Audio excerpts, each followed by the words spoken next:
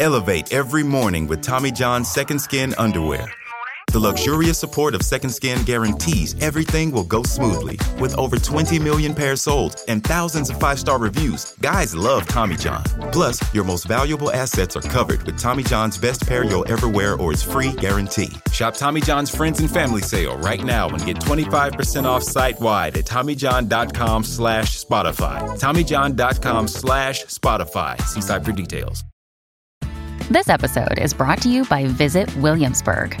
In Williamsburg, Virginia, there's never too much of a good thing. Whether you're a foodie, a golfer, a history buff, a shopaholic, an outdoor enthusiast, or a thrill seeker, you'll find what you came for here and more. So ask yourself, what is it you want? Discover Williamsburg and plan your trip at visitwilliamsburg.com.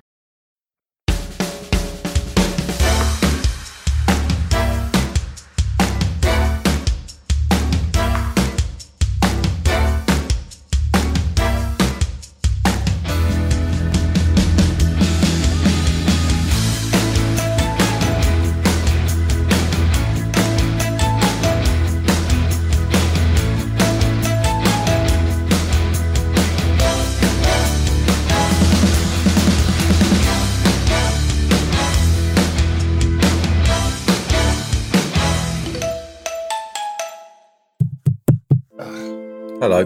Hi. Right. Yeah. Bleep this out, James. Yeah.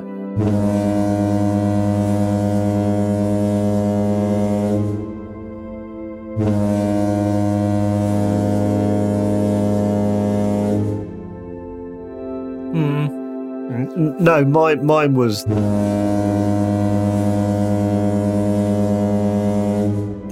Right.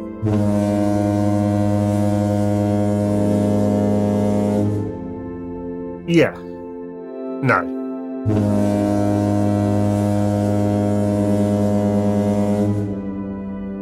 Anyway. Yeah.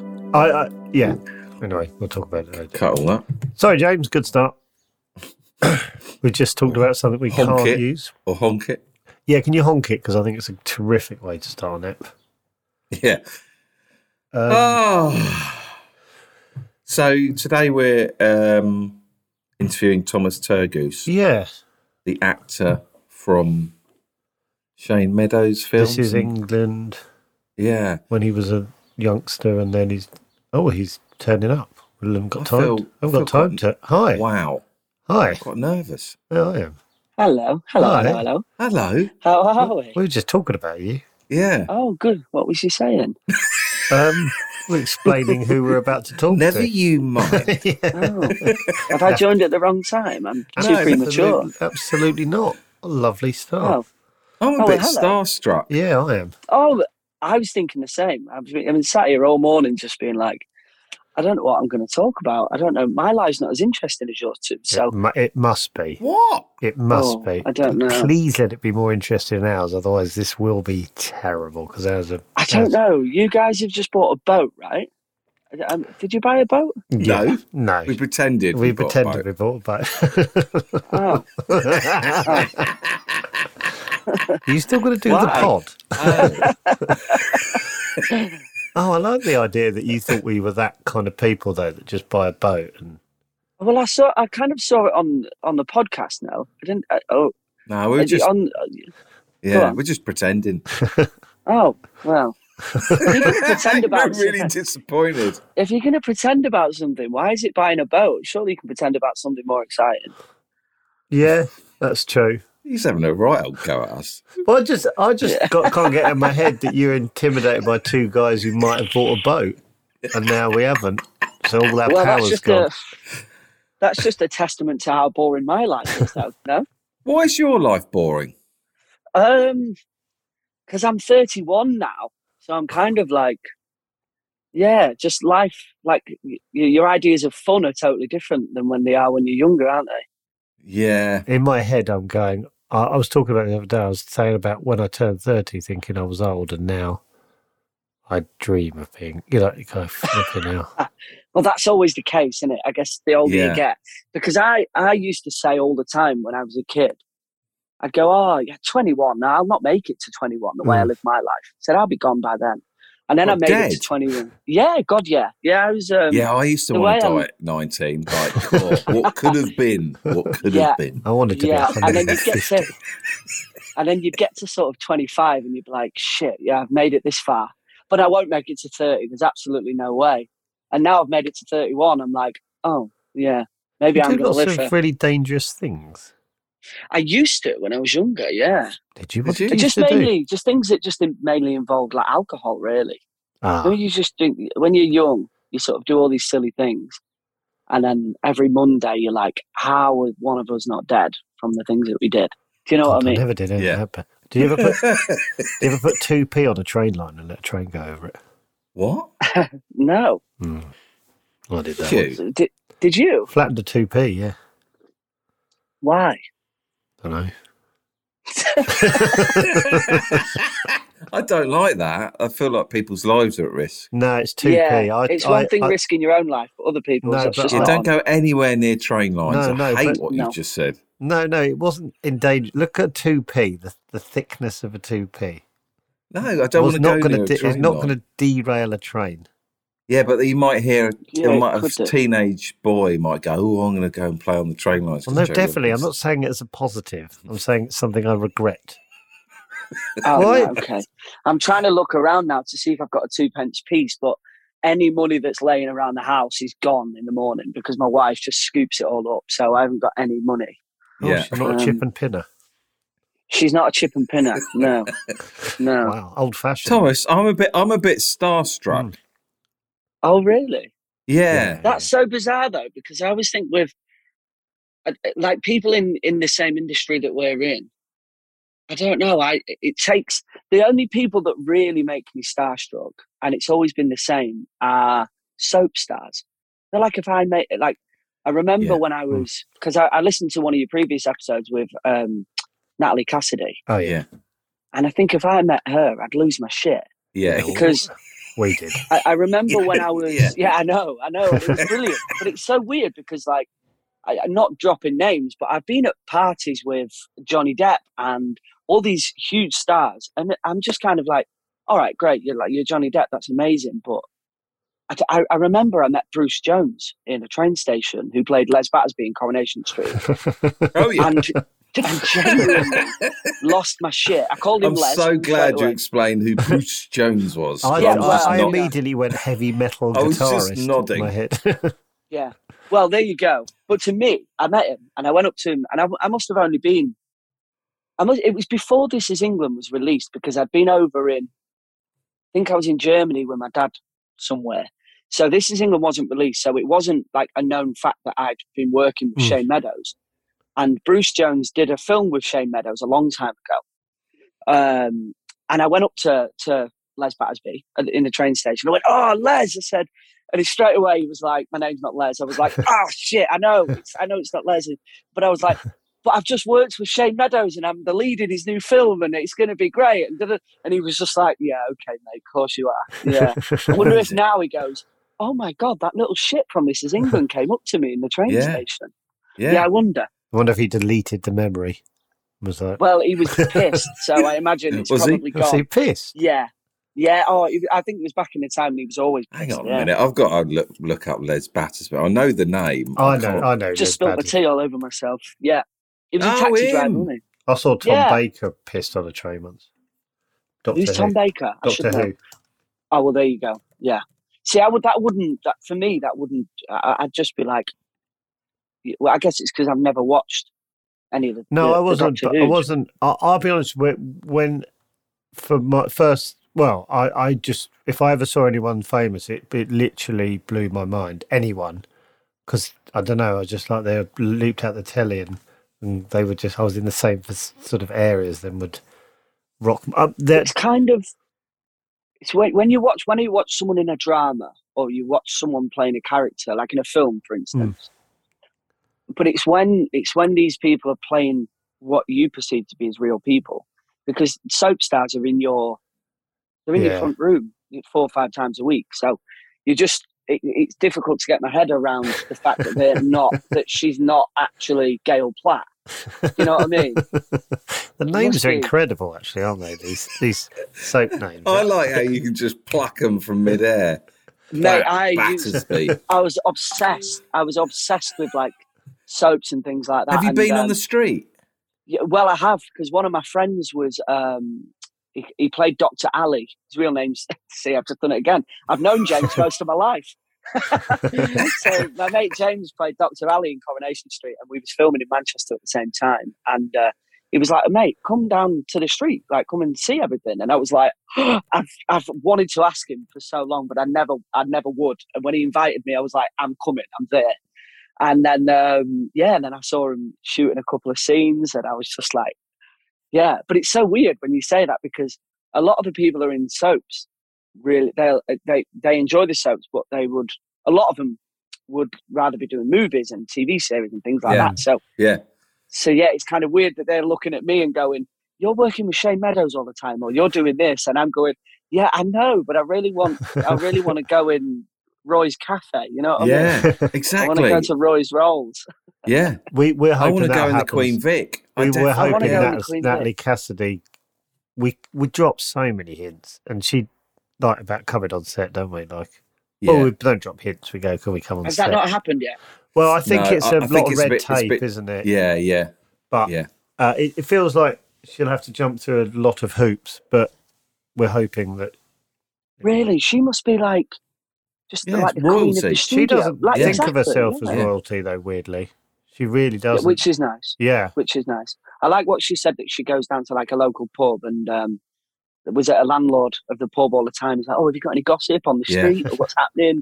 Yeah, she does. Yeah, I like that. She's got such a normal life. I bet. Yeah. She seems like she'd be great fun to go to the pub with. A couple of rosés, she'd tell you all the gossip. She should be on it. Danny Dyer would be screwed, wouldn't he? You know everything about him. Yeah. So we've established that my life is boring. All I do is just watch soaps. I look at your like career and go, "You're in really cool things." Yeah. Are you aware you're in cool things? Is that what you think in the morning? Does that make sense? What cool project am I doing next? Like my agent always said to me, because obviously the way that I was brought into the industry, like I was street cast when I was 13. What does that mean exactly? So essentially there was just Shane Meadows and Des Hamilton were casting up and down the country for kids who'd never acted before, who had no interest in acting. They just wanted raw, sort of real kids, and that's the avenue that Shane Meadows wanted to go to play Sean Fields in This Is England. And I just walked around the corner one day and saw that a big group of people assumed it was a fight, so I went running over to see what was happening and met them and auditioned for the film, and that's how I got into the industry. So it was right place at the right time, and I'd never even thought about acting once in my life before that day. So hang on a minute. How did you pull it off? I was seeing the video. It's video online, isn't there, of you in the audition? It's a chat. It was a chat, right? It wasn't like So it wasn't like here's like nowadays what it's like when you get given 12 pages of dialogue to be off book in 30 minutes with an Eastern European accent. It wasn't that sort of thing that it is nowadays.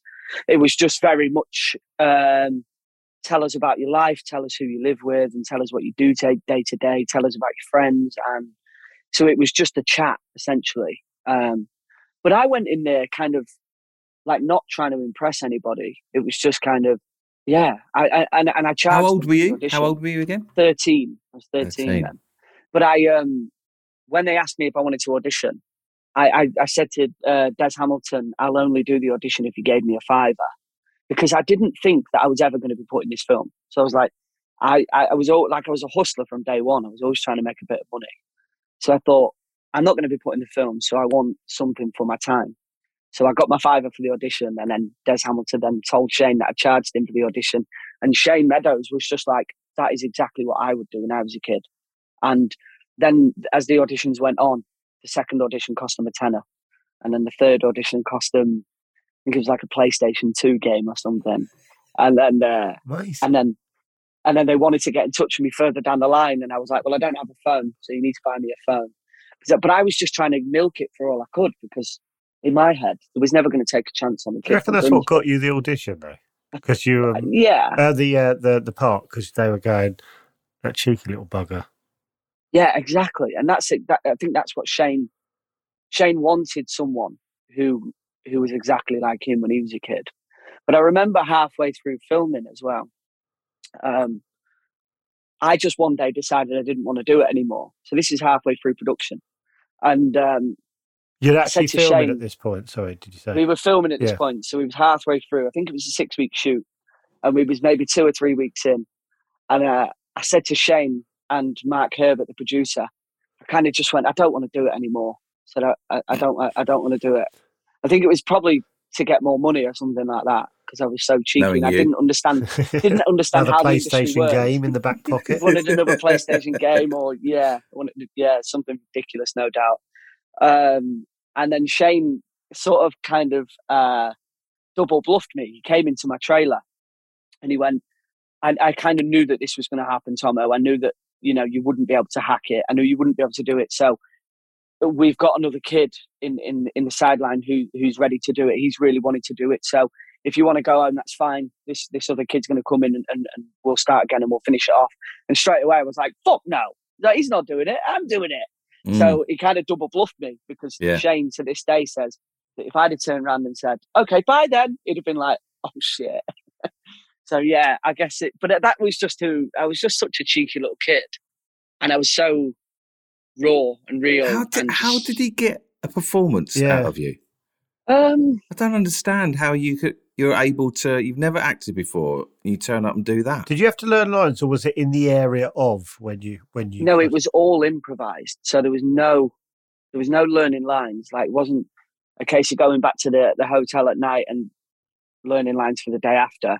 So the way that Shane Meadows works is we have like rehearsal time and workshops before every job is so vital.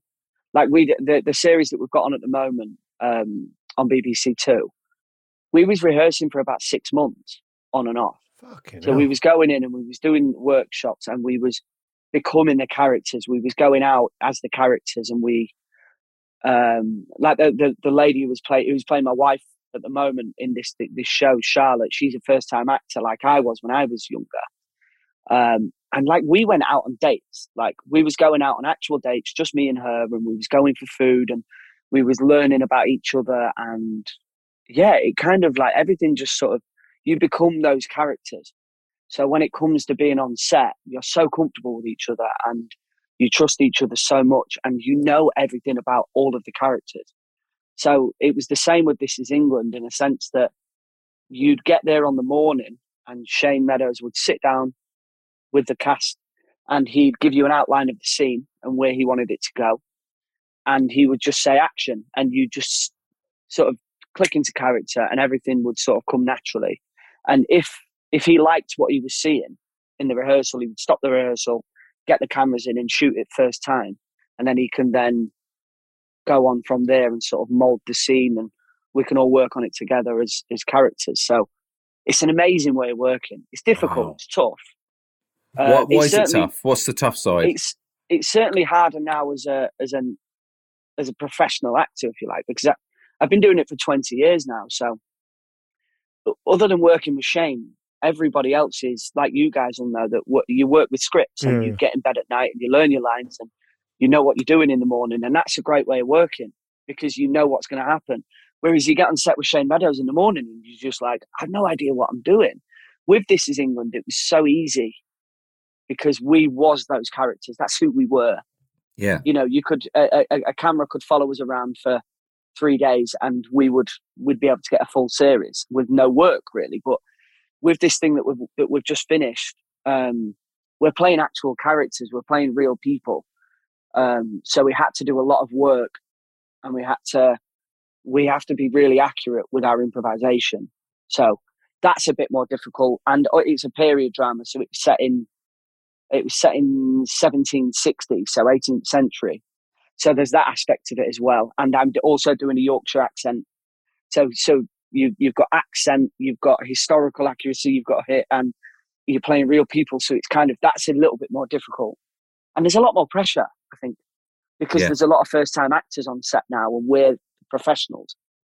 So there's a little bit more pressure. What do you know what Shane Meadows has as his script, though? Do you know what I mean? Do you know what he's got planned out? Like, do you know what I mean? When you're on set in the morning, does he have a sort of a guide for him of, like a director will have a script in front of him. What does he have in front of him? Do you know? Like, his instincts. He just goes on instincts fully. I think he knows what scenes that we need to get. But the way that he works is, we might, because everything's improvised, he might have an idea of what he's got for the week.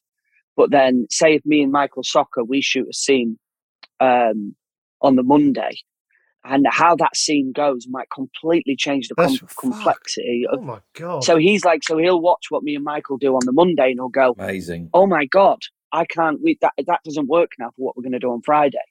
So it completely changes everything. You have to film in order then, really? Like, you know what I mean? Like, he tries to. Yeah, we try to. But there's instances where on the Gallows Pole, which is the thing that's out at the moment, we got there, and on the first day of shooting, we'd done all our rehearsals, and the first day of shooting, we did our costume, we did our makeup, and we went to set. And Shane had set up the scene, and he let us all know what was happening, and just said action. He didn't know how long it was going to run for, but that one take ran for 2 hours. What? 2 whole hours. And that was the first scene. So that just set everything up. What? Hang on, you improvised for 2 hours? That must have been mental. Yes. You improvised for 2 hours? I mean, at what point were you going... when you started that improv, are you aware that this could last 2 hours? Or was that extreme for him? That was extreme for him. I've never done anything that long. Really. Oh, no, we have. I feel like he was taking the piss after about 20 minutes. I feel like... No, but the way it works... Had he gone for a piss or something? Yeah. And gone for lunch and come back? Yeah, just gone for lunch. Oh, shit, look at these twats. Yeah, look at these. Yeah. Can I ask why you're still going? So they can run for a long time, but if you need to go for a toilet, you just go for a toilet, or if you feel like you need to go and get what in character you go, I need to go to the toilet. You can just go, I'm just going to go to the toilet. So it was such a huge scene and pivotal character. Yeah, a 1760s iPhone. What about, is it like, right, I don't know why I wouldn't need to know this, but like the camera people, what are they doing? Like, when all this is happening and you're going for a pit, how the hell do they know what to follow? Do I follow Thomas really for a piss now? I don't know. Like, yeah, they just kind of like they just sort of float around. So the way that he does it, Shane, and Danny Cohen, who's one of the best DOPs around, him and Shane have got a great relationship, and the trust that they've got, and the trust that Danny and Shane and all of his cast have, it's so hard to explain, but it just works. It just happens. And it's, there might be a scene that's going on with me and my wife, and that's interesting. And then Danny will see something that's going off on, because there's sort of like normally 2 or 3 cameras that are following us around. But yeah, once something goes on. Thomas, how do you feel when you're doing a scene, you've got the camera on you, you're going, ooh, they're picking our scene now. They're still with us, girl. And how are you feeling when the camera moves away? Yeah. You're going, oh no, it's dry, it's going. You didn't bring anything. Oh, they're coming over to us. Back to us now. Yeah. Look pissed off. But it's that kind of fly on the wall sort of documentary style that he goes for. But I think there was 10, maybe 10 or 15 actors in that at one time, in that one thing. So there's always something going on. Amazing. But then when it came to just it being just 2 actors, like me and Michael Soccer, for instance, who I've known Michael most of my life, and we've been through so much together, and we're playing brothers in this thing. Those scenes were just magic, absolute magic, because there's things that Michael is saying in character, and when he makes eye contact with you, he's saying that as in character, but also what Michael has been through and what we've been through together as friends. It's kind of like the magic and the rawness and what that creates is just, it's beautiful.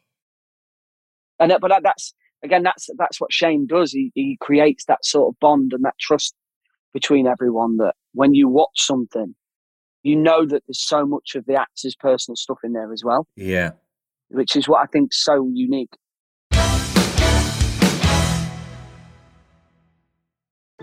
Elevate every morning with Tommy John's Second Skin underwear. The luxurious support of Second Skin guarantees everything will go smoothly. With over 20 million pairs sold and thousands of 5-star reviews, guys love Tommy John. Plus, your most valuable assets are covered with Tommy John's best pair you'll ever wear or its free guarantee. Shop Tommy John's Friends and Family Sale right now and get 25% off site-wide at TommyJohn.com/Spotify. TommyJohn.com/Spotify. See site for details.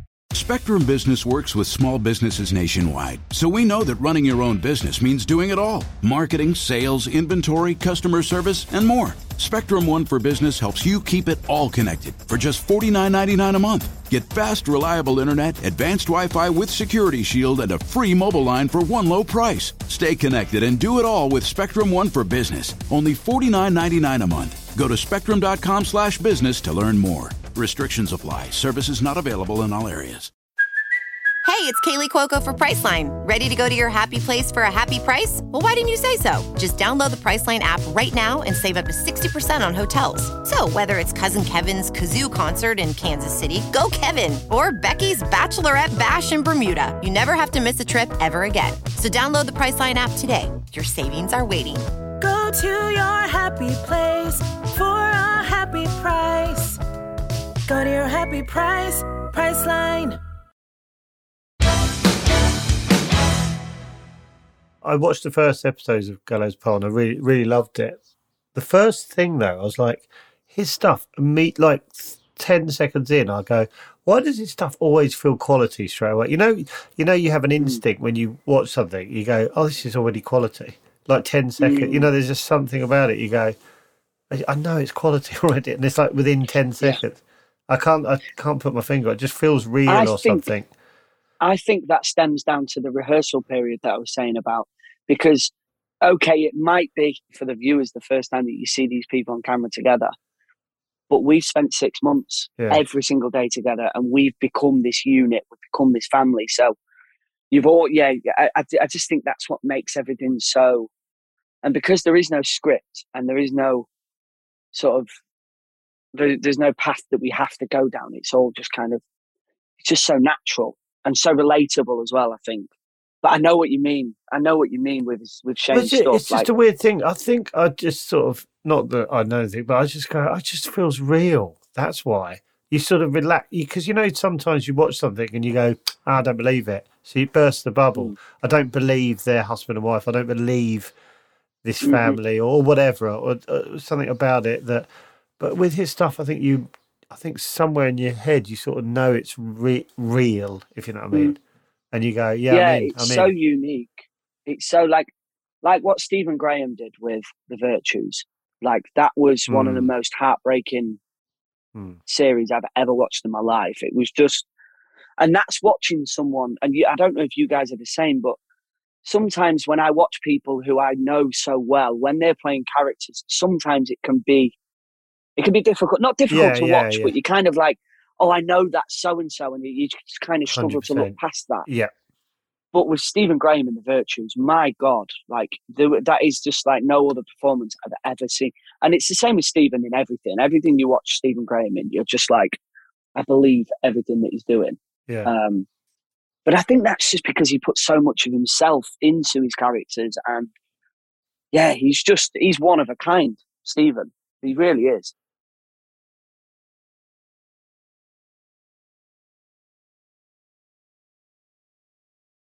Thomas, this will bore any listeners, but I've got to get it off my chest. This is about us.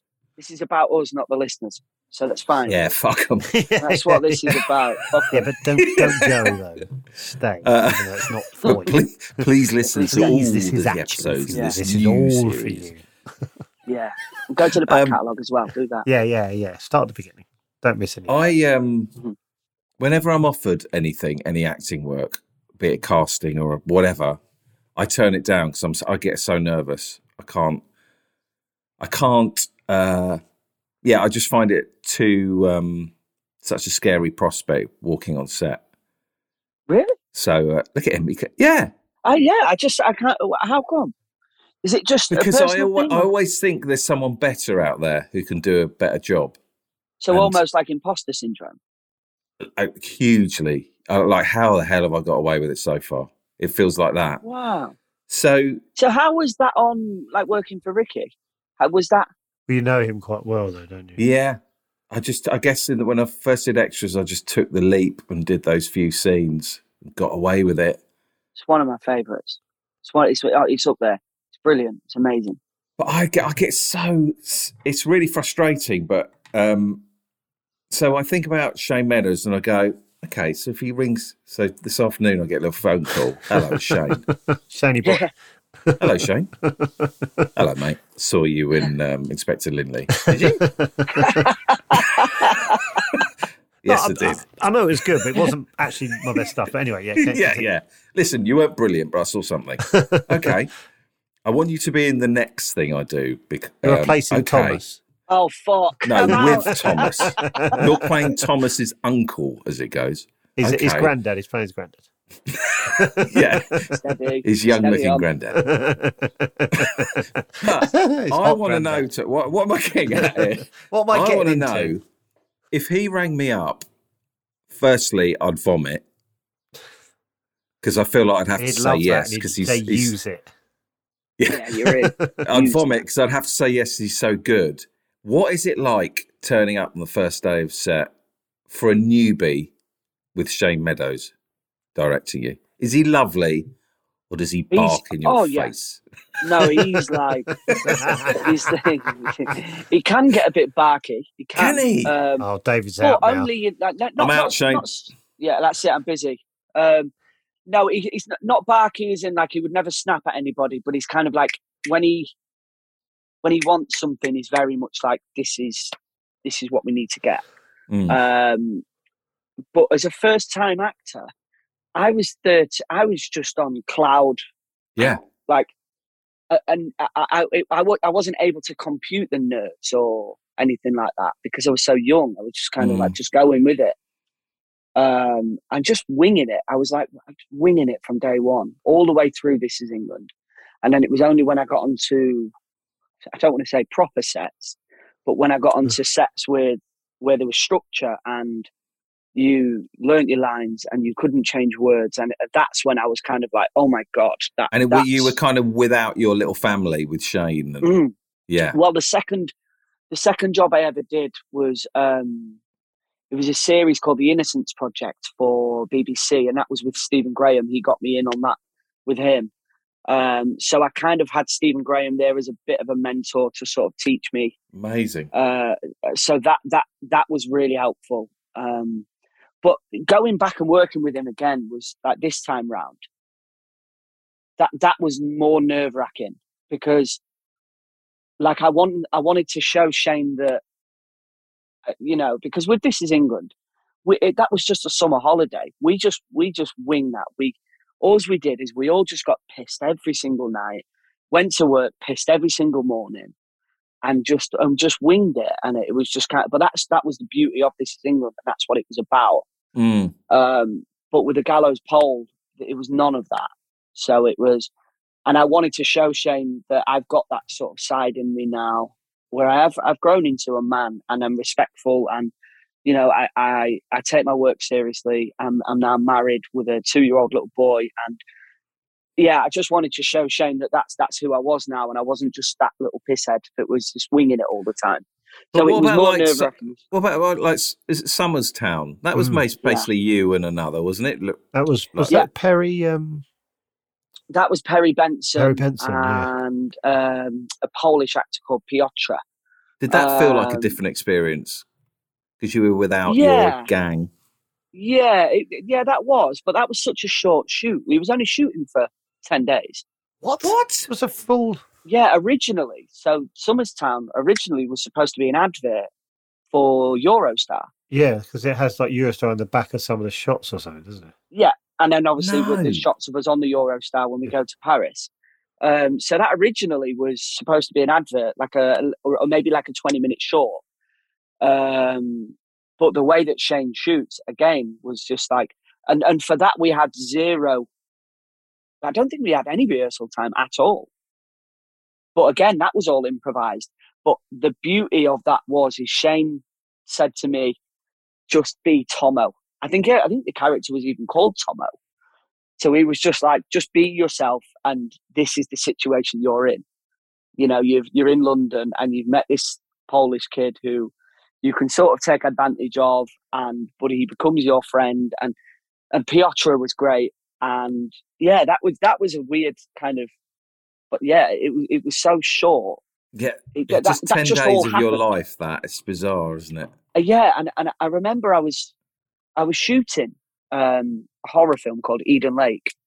So I was shooting that, and then Shane kind of said, like, "Are you busy in 2 weeks' time? Are you busy?" And I was like, "I finished this job in like 13 days or something. So like, I'm not busy, but I would literally be coming off one job straight to another." And he was like, "Right, okay, great. Well, we start filming in 2 weeks." And he didn't really tell me much about it. And then we just got on with it. And that I think that was just a perfect example of just like winging it big time. We was just like, what's going on? Let's just do this, and let's just go to this part of London and put these two young boys in this situation, and let's see what we get. And then that's amazing. And then it just, that just created magic. What a beautiful little film. How much of that story do you think he knew though? Like what? That's what I can't really understand. Like what does he know the beats of the story? Like, you know, I'm sure he must do. Like go, I know what happened. No idea. Yeah, I've no idea. It was kind of just that just came out of nowhere. That whole job was just, yeah. Are you busy? No. Okay. Well, we're going to do this little thing, and we didn't really know anything about it. But yeah, I guess. But that's so you turn up on set on day one. What do I do? What do you want me to do? Just do that. You could have said you're playing deer. You're playing You're playing and you've got antlers. Suddenly got antlers on, and you're charging down Kensington High Street. Huh? Let's just go do it. Improvise as a deer. What? Yeah. I wouldn't put it past Shane. There's so many. He likes to catch you out. He'll say the most bizarre thing, and I think it was on Summerstown, and we was shooting in Paris, and he really wanted me to try frogs' legs, and snails and things like that, and he knew that I would never ever try it. Like, he knew that I would never do that, and he was like, "Tomo, we have to. It's part of the show." It was like we have to. It's part of the show. It's intrinsic to the story that I haven't written. Part of it. And me being stupid, believed that he was filming it on his phone that would then go into the film. And I was like, but he just wanted it for his own personal pleasure, just to get me to eat these with like snails and frogs' legs, which was a terrible experience. But you trust Shane. Whenever he says that something, you're just like, oh, okay, I'll just do it. But yeah, I think that's just the beauty of the way that it works. You just don't know what's going to happen, and it's unpredictable.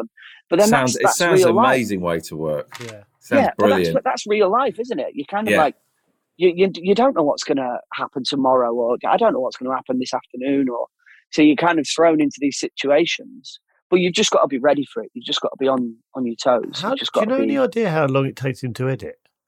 Like, oh my God, so long, so long, and you don't hear from him. You don't hear a thing from him, and he hibernates, and he sits in a dark room growing a beard and eating Wagamamas for 9 months, and loses just goes off to this planet Shane, and you just never know. Like, I never knew that the Gallows Pole was going to be on until like a week before it was on, and it's just like, oh, it's ready, is it? So yeah, it's just kind of like his process. He's so involved with it. Do you know what relationship he has with the channels and stuff? Does he sort of say they hate him? They must. What? They must hate him because they're like, right, Shane, well, we've got a TX date for the 2nd of May. And Shane's like, that's not going to happen because this isn't ready or this isn't ready. And you kind of like, I admire Shane in that sense that he's not going to send something out that he doesn't think is absolutely perfect. And if that means Shane putting his own money into more editing time, or if that means Shane doing this, or taking the wrath of the BBC, or taking the wrath of the Channel 4, they just have to trust what he's doing, and when it's ready, but when he's got like I'm sure you don't know. Sorry, I'm talking about like you know everything about him, but like when he's got a new idea, are they just open to it, or do you know? Do they go, oh, like Shane Meadows has got a new idea for Thomas and Stephen or whoever, you know, or for not, you know, I'm trying to think of something that might get away. And do they just go, yeah, like, does he have to pitch the idea, or do they just go, oh God, Shane Meadows has got a new idea, let's jump on it? I think BBC was a bit more difficult to work for, I think, in the sense that Channel 4, with This Is England, Shane and Channel 4 know that what they're going to get is going to be magic because of what he's created already in terms of the cast. And so they know that that's going to be magic. Whereas I think with this new show, with the Gallows Pole, and especially with it being a period drama and a lot of first-time actors, I think that was maybe a little bit more difficult for him. But quoting, and I'm not sure if I'll get in trouble for this, but Shane said to me that the BBC have basically just given him they've just given him a key, they've just given him a blank check, a golden ticket, and just said, go make whatever you want. God, you'd hope so, though, to be honest with you. Yeah, like, you would hope so. You just go, well, what more could he do? To sort of go, right, I can just do just trust me. I'm going to make something brilliant. Yeah. But I think it kind of, I'm not sure how it worked in the end, but it did get a bit chaotic on this new show, in a sense that it was just because of the way that Shane works, but it was based on a novel as well called The Gallows Pole by Benjamin Myers. So for Shane to create what he wants, what we want as actors and where we take the scenes, but then also to keep it true to the novel, it was, the whole shoot was manic. Like there was a day where we was on set and another sort of 2-hour take, another mammoth take. And at the end of that take, Shane was just like, it was great, but it just doesn't feel right. So we're going to finish today and we'll come back tomorrow and we'll rejig it all. So you can imagine as a producer, they're like, I was going to say, what is this like for the... I heard that with Dead Man's Shoes. There'd be scenes where we go, this isn't working, let's go home. Just stop the day. And, But what's that put? Because if you've ever, you know, like done anything like this, the kind of organisation behind it is like, you know, like actors going, oh, I can't do Thursday and Friday because I've already agreed. Like, imagine you go, you know, Shane Meadows is going, right, let's call it a day and let's all come back Shane tomorrow. Will have to, Shane will book out the whole crew and the whole cast for the duration of the shoot, which is great financially if you're not in it all the time, because you're getting paid for the whole shoot, but you're not in there a lot. But so when we started filming, it was on my little boy was born on a Friday, and then on a Monday we started filming. So that was like, for me, was just chaos. So any chance that I got, I was coming home, of course, or Charlotte and my little boy were coming to Halifax to stay with me. But that to get that, there was instances where I'd be told, "Oh, you've got the week off." So I'd come home, and there was one day I was laying in bed with Charlotte and my little boy, and I got a phone call from Nikki, the producer, saying, "Can you come in?" And I was like, "When?" He was like, "Oh, like now."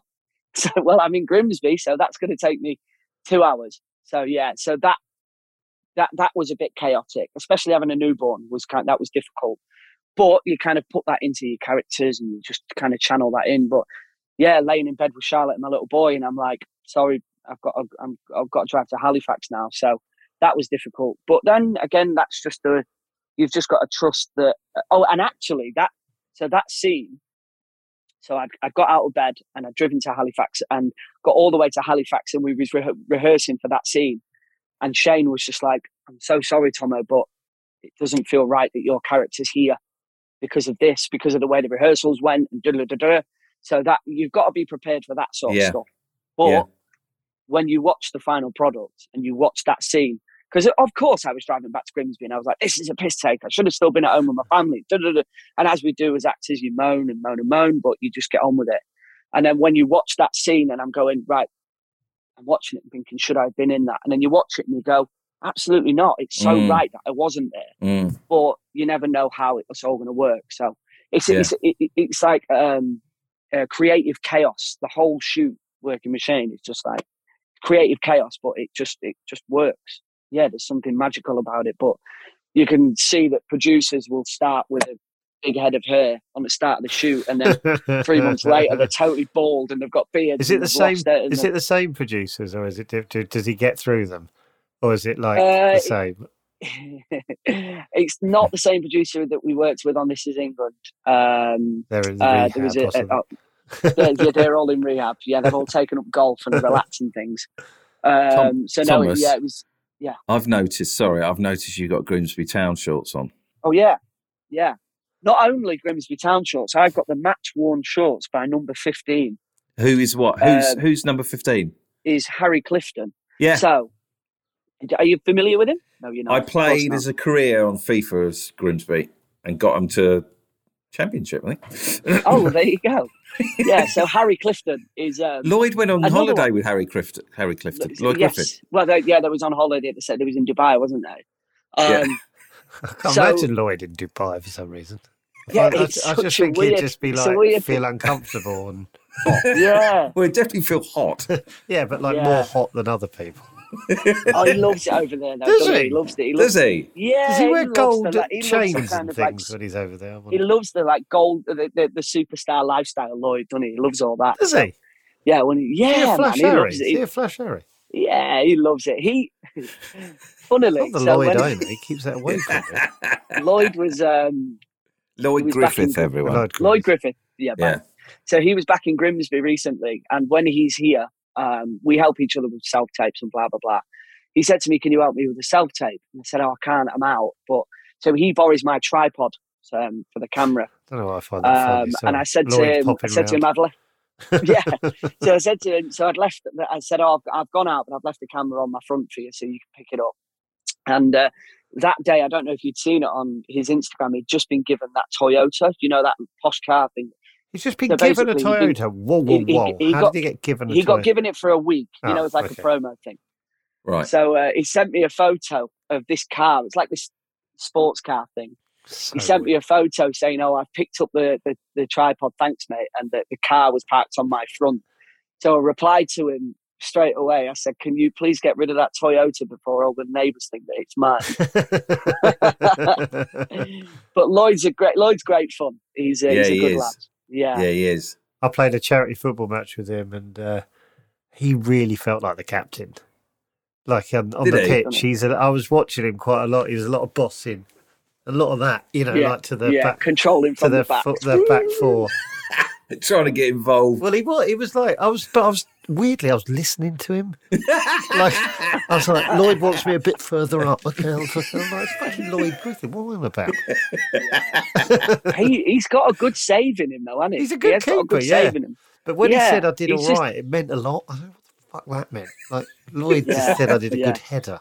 Jesus, wept. Yeah, I've played with Lloyd quite a lot. Have you? Yeah. I mean, football, of course. None of that stuff.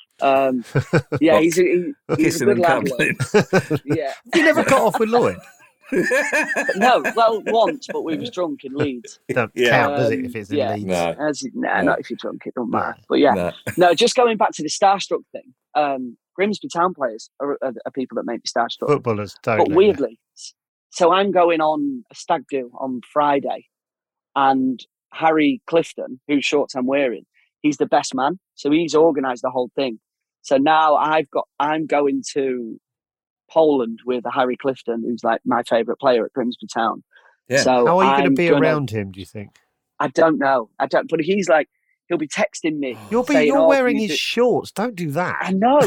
I'm wearing your shorts. All right. But he's one of my best friends is his older brother. So like I'll be going to Jack's house for barbecues, and like Harry's there, and I'm just like, this is so weird. But my mates don't understand it, who don't support Grimsby. So I said to him once, I said to my mate who's a Liverpool fan, he was like, why are you losing your shit that Harry's here? And I was like, me being at this party with Harry is like you being at a party with Jordan Henderson or Milner.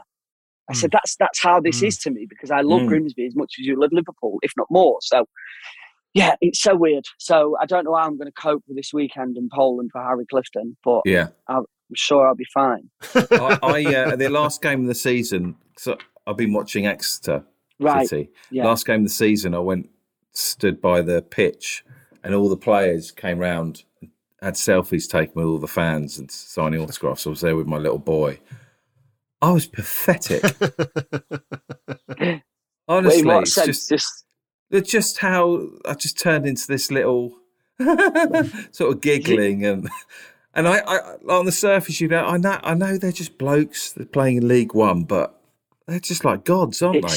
It's more than that, isn't it? It is so much more than that. It's so strange because the club, I'll do things for the club as best I can. And I'll never forget that our captain years ago, a guy called Craig Disley, cracking player, we was doing a photo shoot in the middle of the pitch, and the photographer said to Craig, "Oh, would you just look at the pontoon?" And he looked, but he looked at the wrong stand. And that broke my heart. I was like, how do you not know what the pontoon is? That's our stand. Yeah.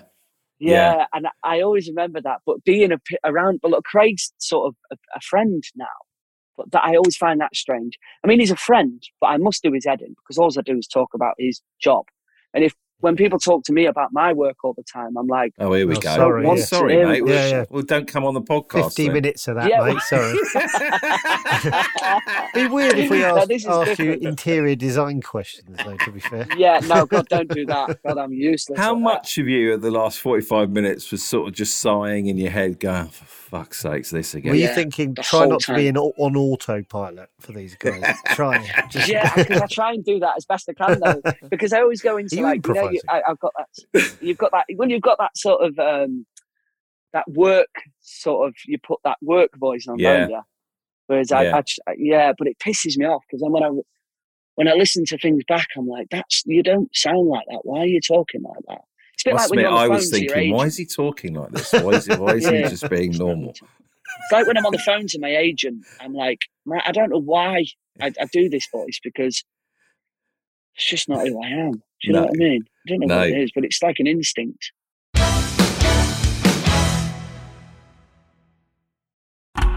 Oh, it's such a clutch pickup, Dave.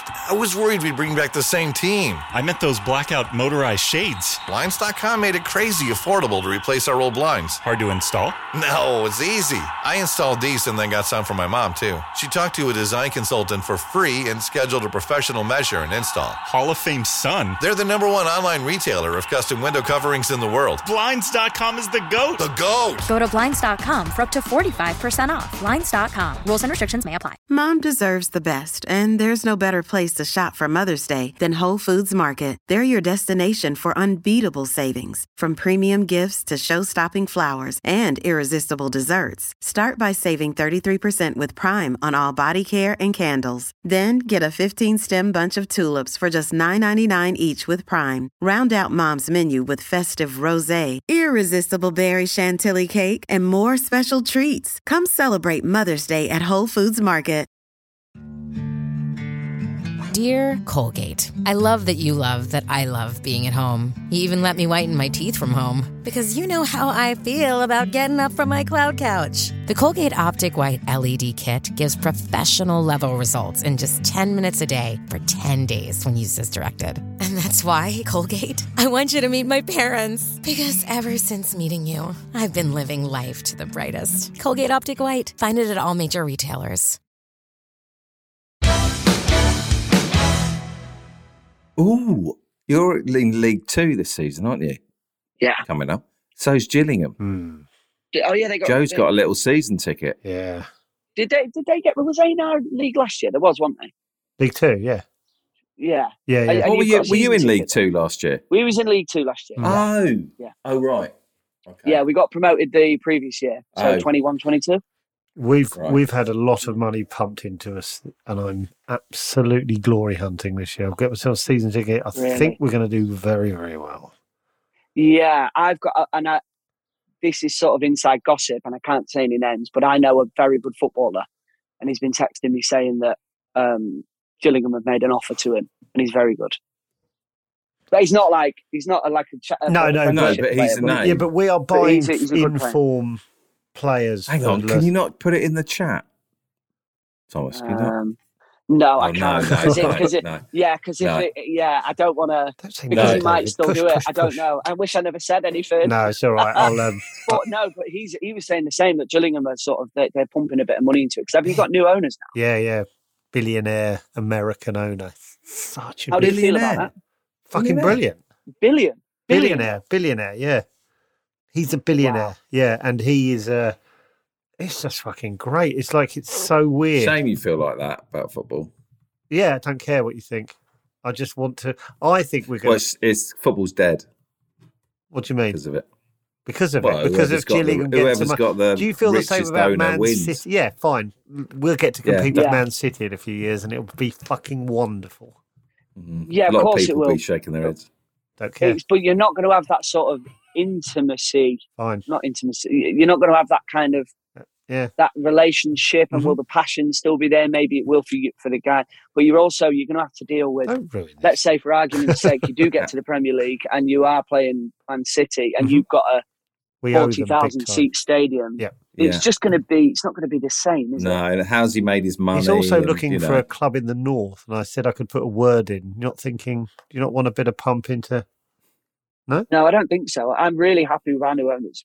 I'm loving this. No, I'm genuine. No, I think our new owners are brilliant. Would a billionaire? Yeah.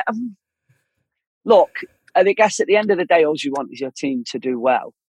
But I'm not getting told. Yeah, I don't want that. I don't want that sort of hanging over your head. People going, "Oh, you're buying." But then, unless you're pumping money into a football team now, you're not going to be able to compete, are you? Well, it's dead. But it's also it's a mad thing to buy a football club anyway, because you just lose money whatever you do. So you've got to be mad. Do you think Man City lost money this season? Yeah, it's cost, like, the owner hasn't made money from Man City. Sure. You don't think? No. Cost them a bloody fortune to run a club, doesn't it? I don't know, I'm guessing. But I feel like you know more than me, so I'm going to shut up. No, I don't. I love the insight here. Yeah, I don't follow the Premier League. The only thing that I'm loving at the moment is the fact that Jack Grealish is levered all the time. Is he still wearing his kit? Is he still wearing his kit? Yeah, he's probably in someone's kitchen, isn't he? In like North London somewhere on a sesh. He's got to be. Have you seen his highlights video of being drunk the last? Oh, it's so good. God. I watched it last night. Nothing will beat Stuart McCall, though, getting on top of that car. Have you seen that? It's the fucking best. Remember Stuart McCall played for Bradford? No, he was known as Legend at Bradford. He basically, he climbs on top of a car drunk and just rolls off it onto the floor. And they pick him up and he just goes like that and wanders off. Easily the best. I love stuff like that because he's doing what a lot of footballers really want to do, but they just haven't got the guts to do it. And like, he's so honest about it, isn't he? He's just like at the end of it, and he's grafted his ass off for the last 9-10 months. Go out and enjoy yourself. Like, do the things that. How old is he? 22, 23 or something? Well, Grealish. He's not. He must be early 20s. Yeah. Yeah, he's not old. I love watching Guardiola last night on stage. Just what's he been doing? Has he been? Oh, he's been dancing. He's having a lovely time. Do you see David Moyes dancing at the end of the West Ham game? Grealish is 27. That was uncomfortable. Is he 27? 27. Still young. Yeah. No, I haven't seen. I know. I saw some videos of David Moyes and Declan Rice walking down the street in Prague at like 5 a.m, like still pissed. But then you've just achieved something that no one thought you was going to do, and you've just what is it been like 60 years or something since 50, West Ham won something? 50. Go and enjoy yourself.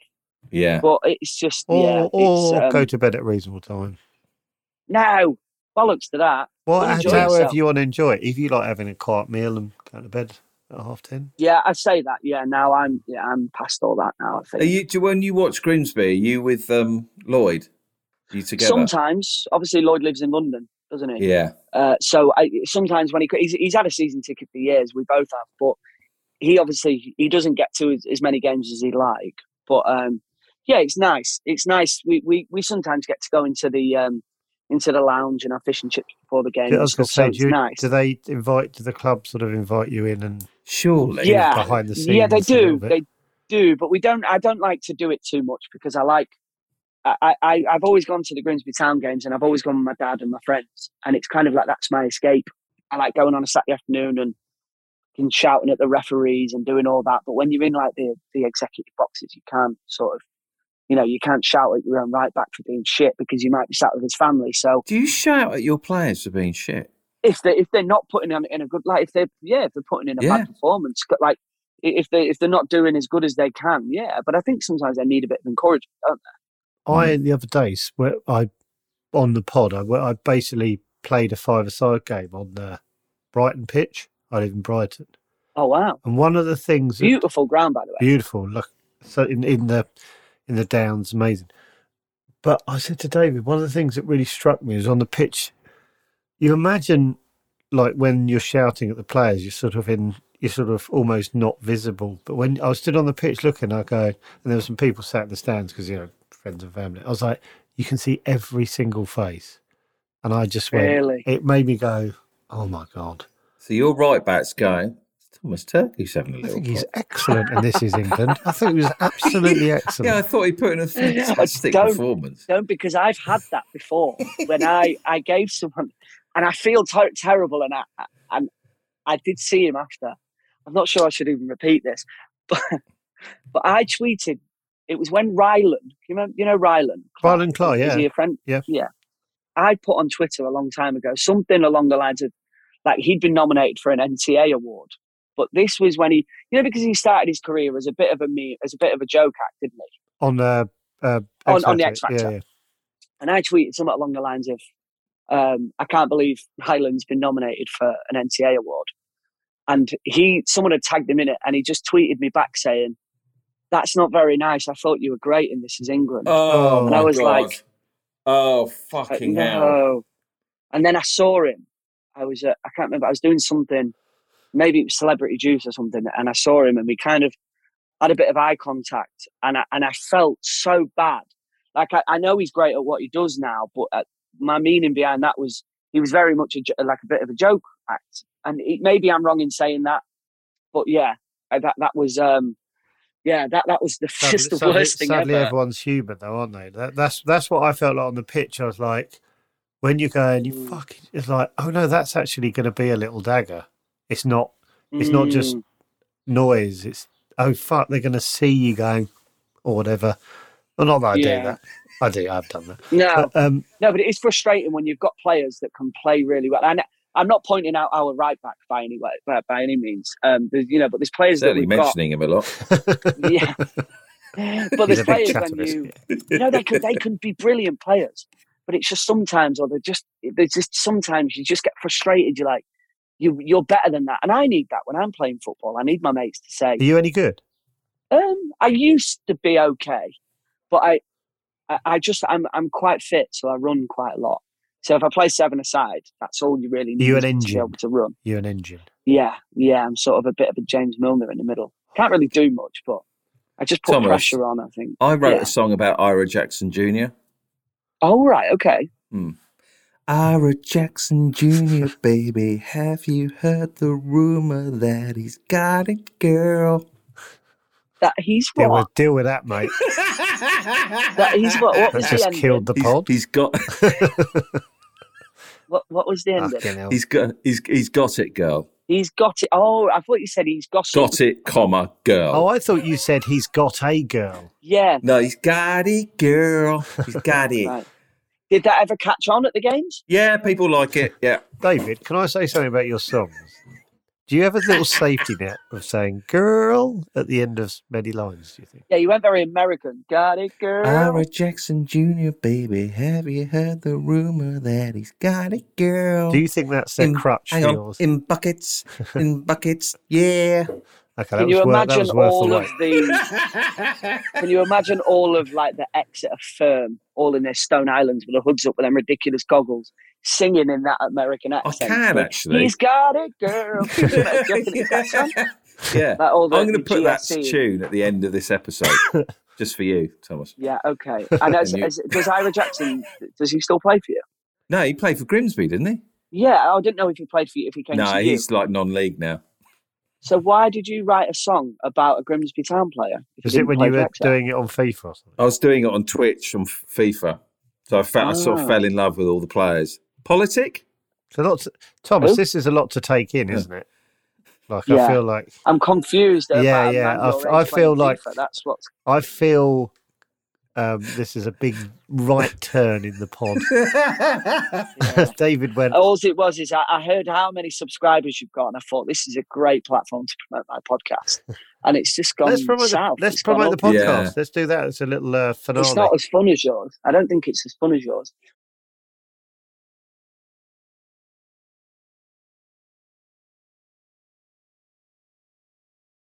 What do you think the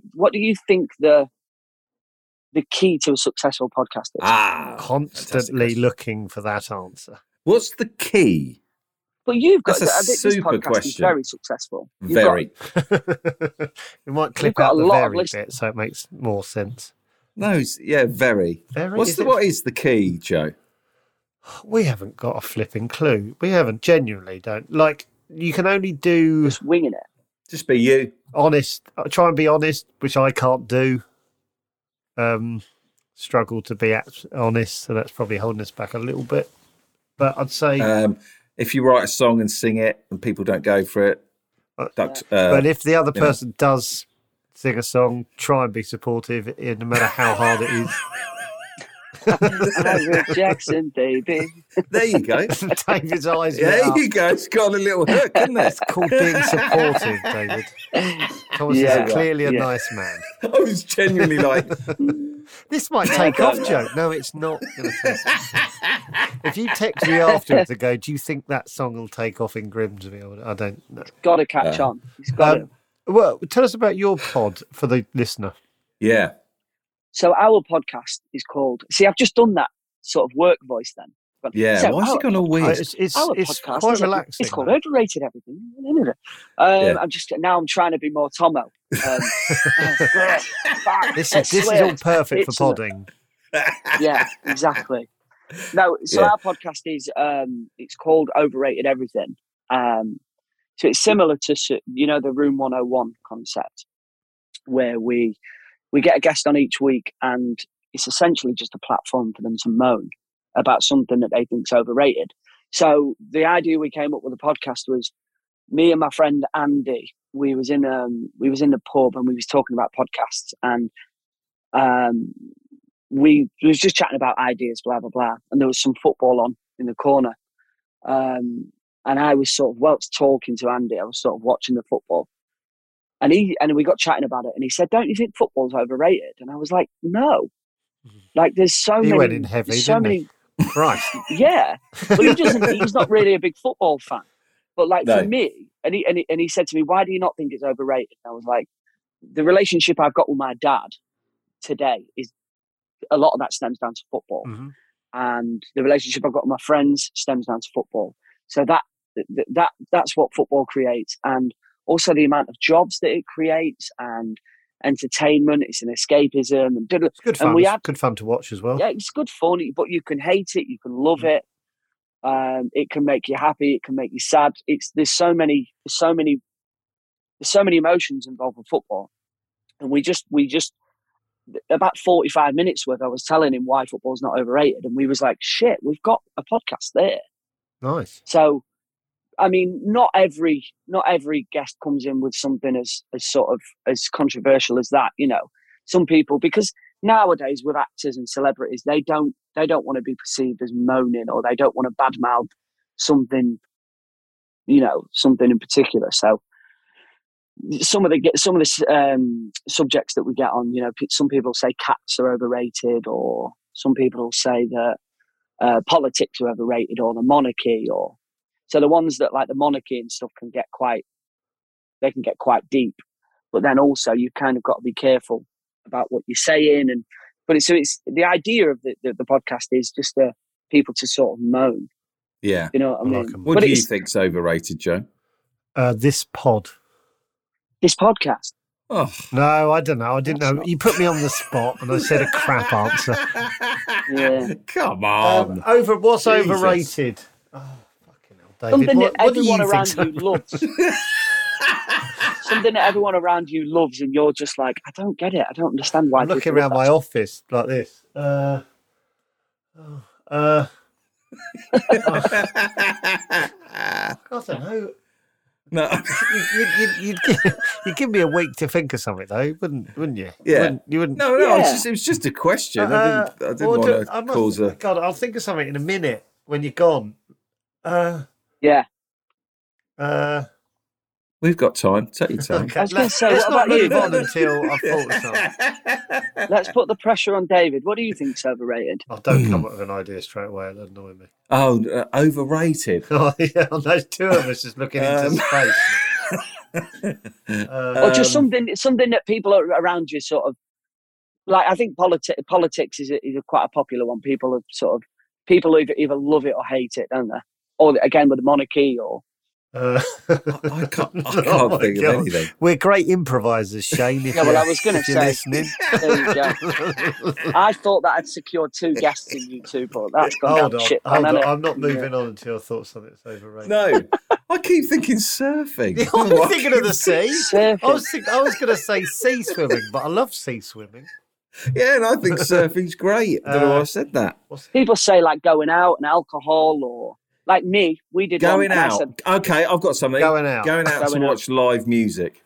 What? Well, you love live music, Bollocks. don't you? Going out to watch it? No. See, that again is like for me. Shit. That's one thing I love doing. I love live music.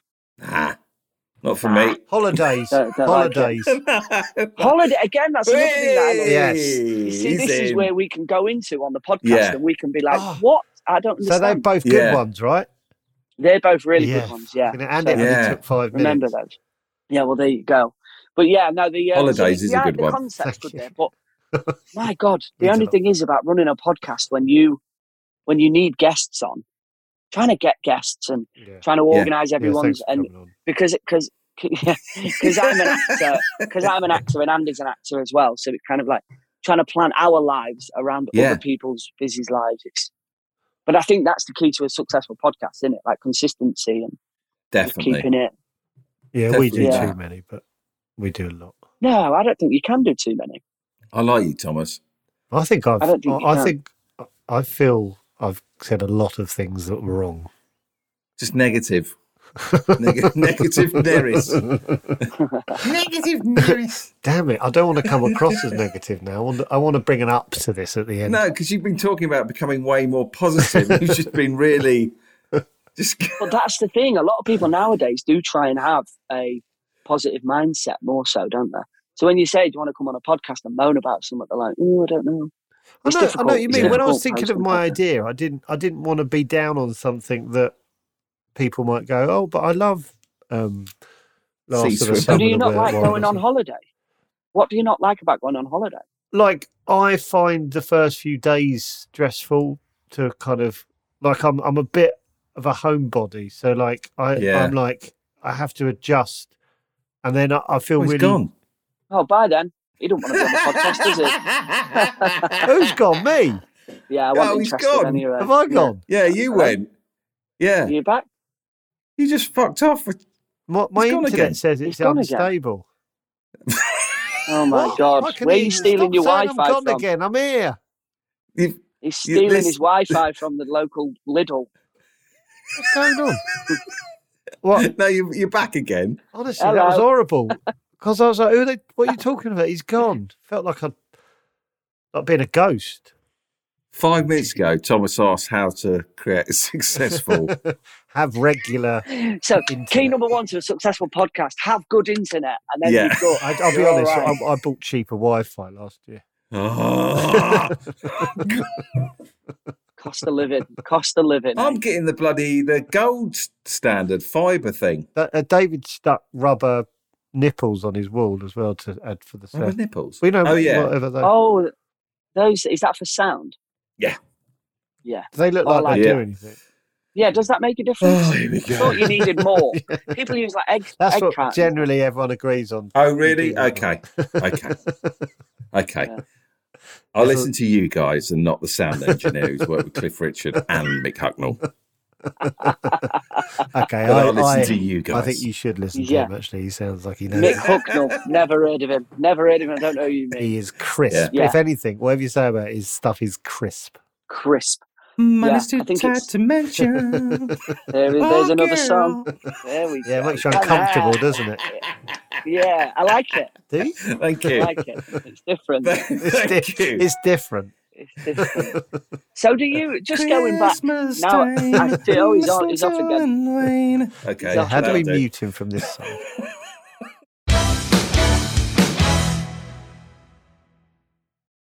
One size fits all seemed like a good idea for clothes. Nice dress. It's a t-shirt.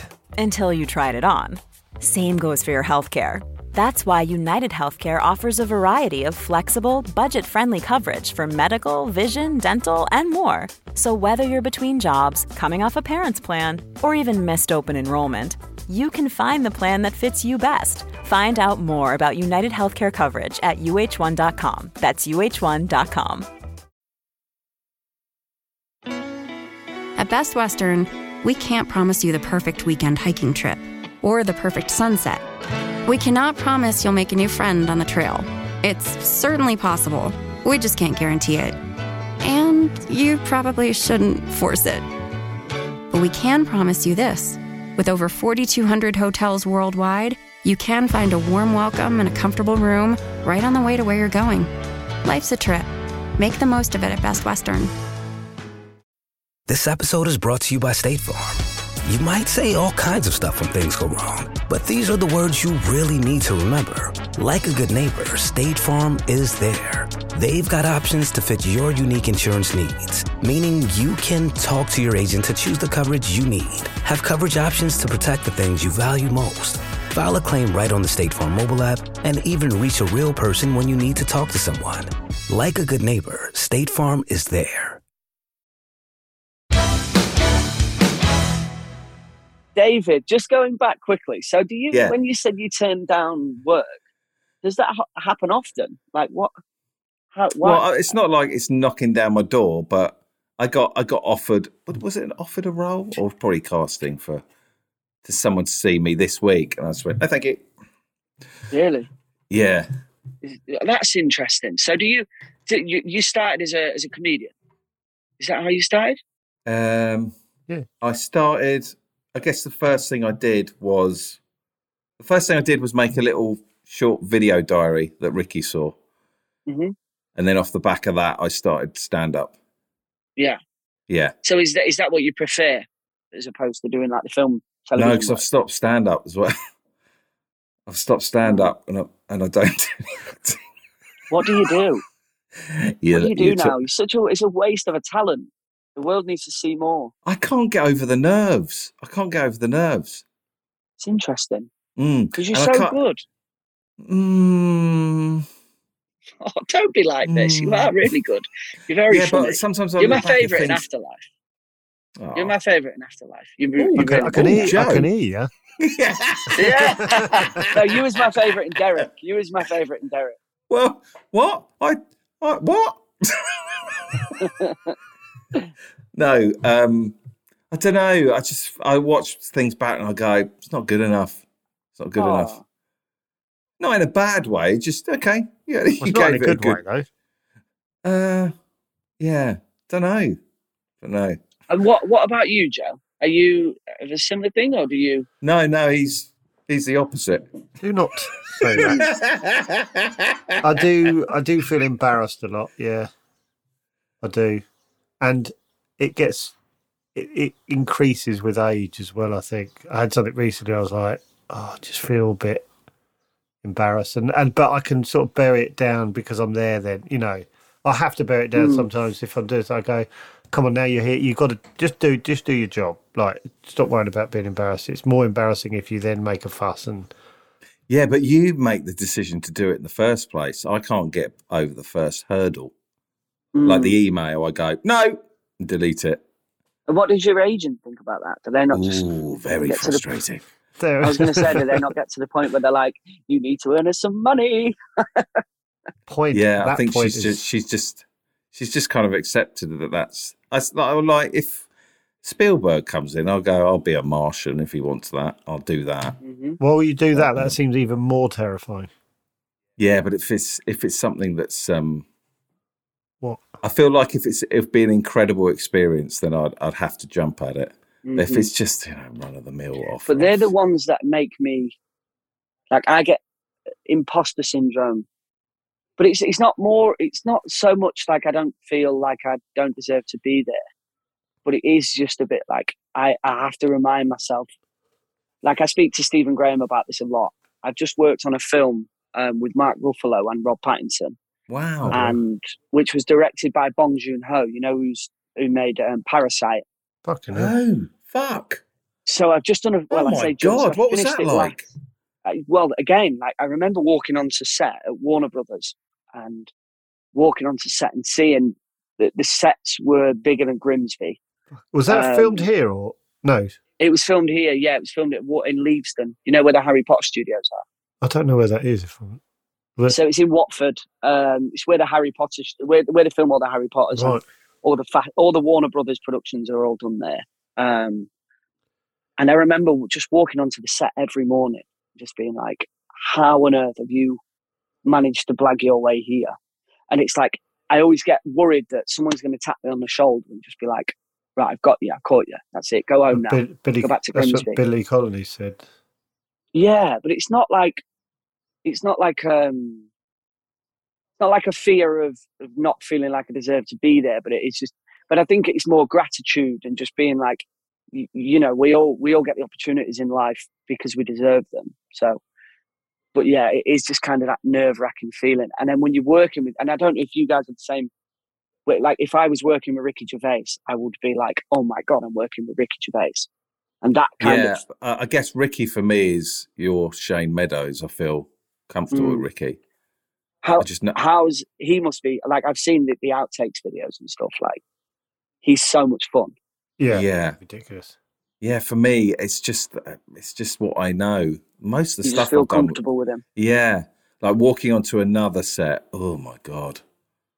But I mean, I have been in those situations where you've been on set for like a week or two and you relax into the part and you know exactly what you're doing. And in those times I do go, oh yeah, it's not as bad as I thought. But it's just the first rehearsals. We've talked about that thing where you haven't worked out how to do it, and the panic that comes with that. So you got this roll and you haven't quite worked it out and the cameras are rolling. I remember... I think I had that on Derek. I didn't know I was going to do it. And I was literally walking over to the set. And that is horrible when you're like in one or two eps and everyone's comfortable and they're dressing you and you go, I don't know how to do this. I haven't fucking got a clue. And that unbelievable panic is just, you feel so alone. Yeah. But I like watching your guys' performances in that. And I think Rick is the same in a sense that his casting is so great. Like you care about everybody, and you I always say that you could make a spin-off of every character in Derek, and you could make a spin-off of every character in Afterlife, and the same with extras. And it's like that's what he creates, even if it is very small parts, 1 or 2 days. Like so, you saying with all the fear and stuff that you feel when you're on set, that doesn't show at all. No, I think like Joseph, when the camera's rolling and you have to take the leap, then I'm all right. I'm sort of all right then. It's the build-up. Because it's literally it's when the costume sends email through. Can I have your measurements? Oh, I'm not returning emails. I don't want to admit that I'm involved yet. The real, it's becoming real. But like once you're in it, and like you say, it's sort of what you're doing, and also. Sometimes you can feel that they're really happy with what you're doing, and then you relax and then you get better. But sometimes there's a sort of like, oh, can we, you're not that anyone says you're doing it shit, but you kind of going, can you, we just thought we're going to try it. And you're like, oh God, what? And then you start going, oh, but I went quite big then. And were they going, ooh, look, he's doing that. And you're like, you're imagining them behind the thing going, fucking hell, look at that. Do you guys ever do any like voiceovers? Do you do like voice work? Yeah, I've done some, yeah. So do you, going off what you've just said there, have you had it where you do a take and then when you're in the other booth and they switch off so you can't hear what they're saying? Unbelievable. I'm in that booth and I'm like, I don't know what's going on. What they're saying? I feel like they're talking about me. I must admit though, for what little I've done though, in that situation, I'm like, well, I was given quite good advice about that by Russell Tovey. He's like, you are their puppet for an hour.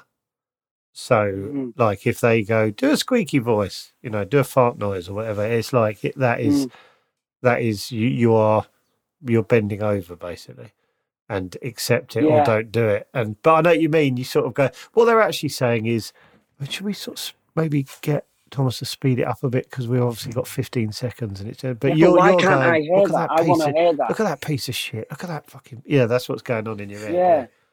And it's Look at him wondering what we're saying. Look at him. I hate him. I haven't got anything to because I haven't got anything to say. Should we just let him sweat?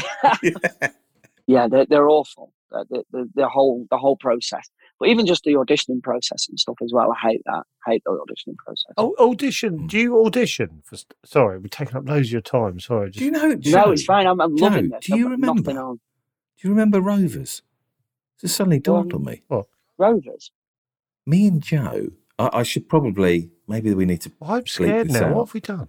I'm interested. I think we wanted Thomas. Oh, we did. We wanted Thomas for one of the parts, yes. And I think you turned us down. Yes, you did. It was my agent. Yes, we did. But I don't know if we can put that out because is it not fair on? No, but it was before we thought of someone else. But it was like this was like early on where you go. You were who we wanted for the main character. Yeah. What was this? Yeah, in fact, we wrote the part with you in mind. Yeah. Fuck, I'd totally forgotten. And so I'm pretty sure we went to you, and for whatever reason, you just said, when was this? It was quite a brutal response. Listen to him. When was this? You know exactly when it was. You knew what buddy. you were doing. No. What was it called? You come on to mock us. What was it called?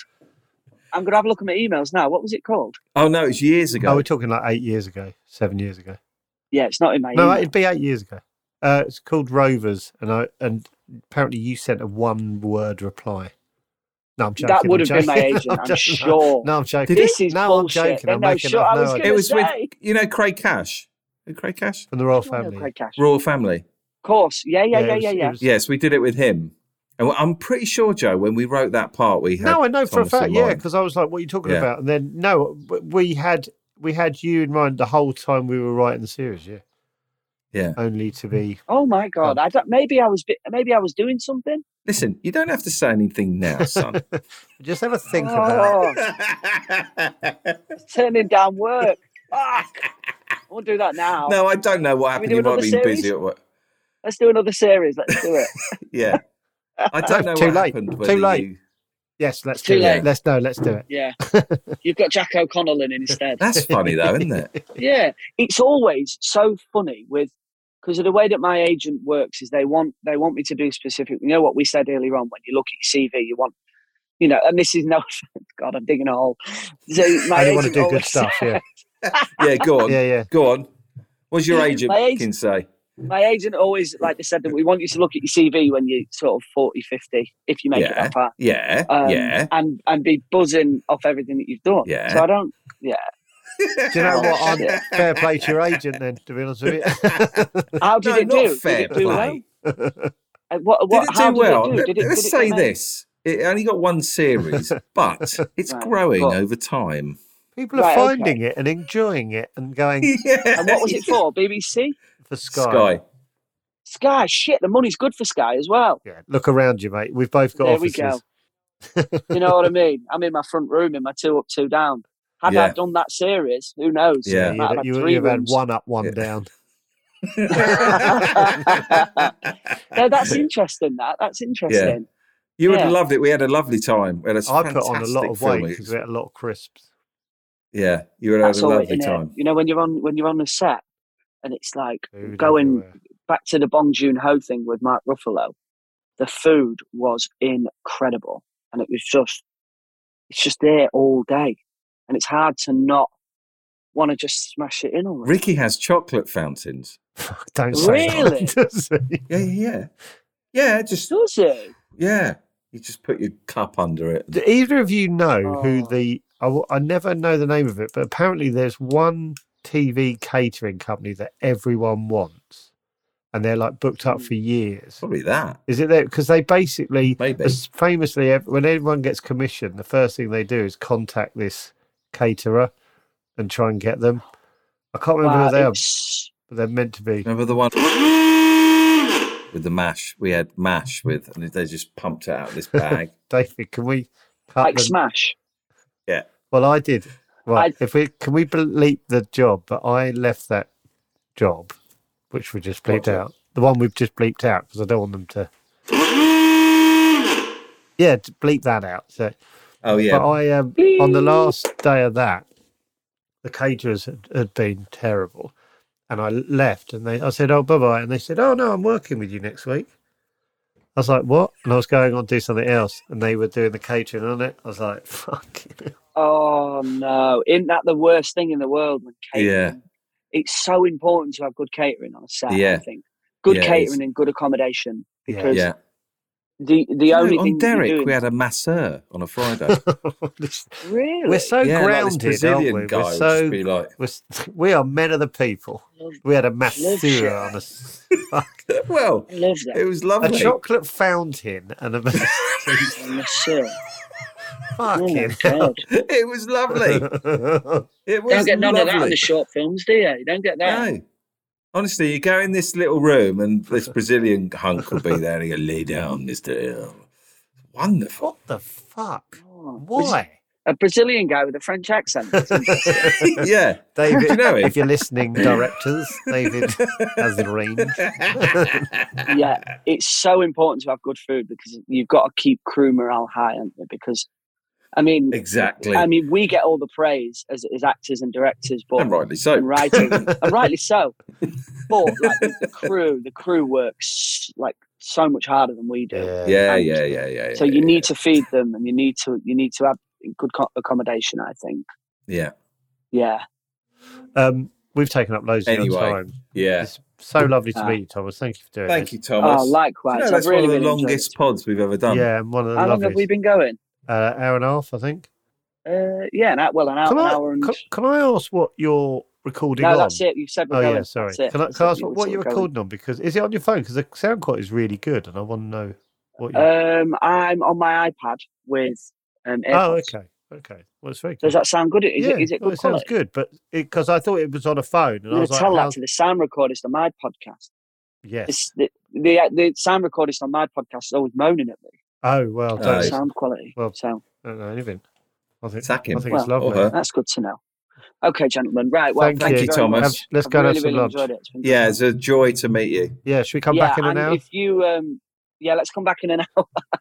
We'll go get some nice catering, some mash and a tune. Yeah. Yeah, it's been great. And if you guys ever want to come on my podcast, of course. Oh, of course. We've got the subjects now. Holidays. What was it? It was holidays and gigs. Live music. Love that. Yeah, yours is nice and controversial, David. That'll get some. Yeah, that'll get some views, baby. Yeah. It's all about the hits, the drops. Yeah, it's all about the hits. Yeah, and if you could just bring us a third of your listeners, we'll be great. Maybe we might actually start earning some money from it. Well, Chataguest, they're a lovely bunch of people. What's it called? Overrated everything. Overrated everything. Give it a bloody try. Enjoy. Yeah. So we've established during this podcast the only thing I care about is money. It is the best. Money and food. Fantastic. Talk about that a lot. Yeah. Right, guys. I shall let you we've got to go. Sorry. No, Thomas. Sorry, one more question. No. Go on. No, I'm joking. One last song, David. No. Yeah, no. I'll stick the song at the end of the. Oh yeah. Cheers, Thomas. Thank you, Thomas. Have a lovely rest of the day. Lovely to meet you. Lovely to meet you. Take care. You too. Bye. Cheers, mate. Bye. Come on. Come on. Come on. Let me tell you about a guy I know. Whoa. Aaron Jackson Jr., baby. Have you heard the rumor that he's got a girl? And buckets, yeah. Aaron Jackson Jr., baby. Have you heard the rumor that he's got a girl? And buckets, yeah. That's right. I'ma sing his name at the top of your voice, yeah. That's right. That's right. Sing his name at the top of your voice. That's right. That's right. Sing his name at the top of your voice. Yeah. That's right.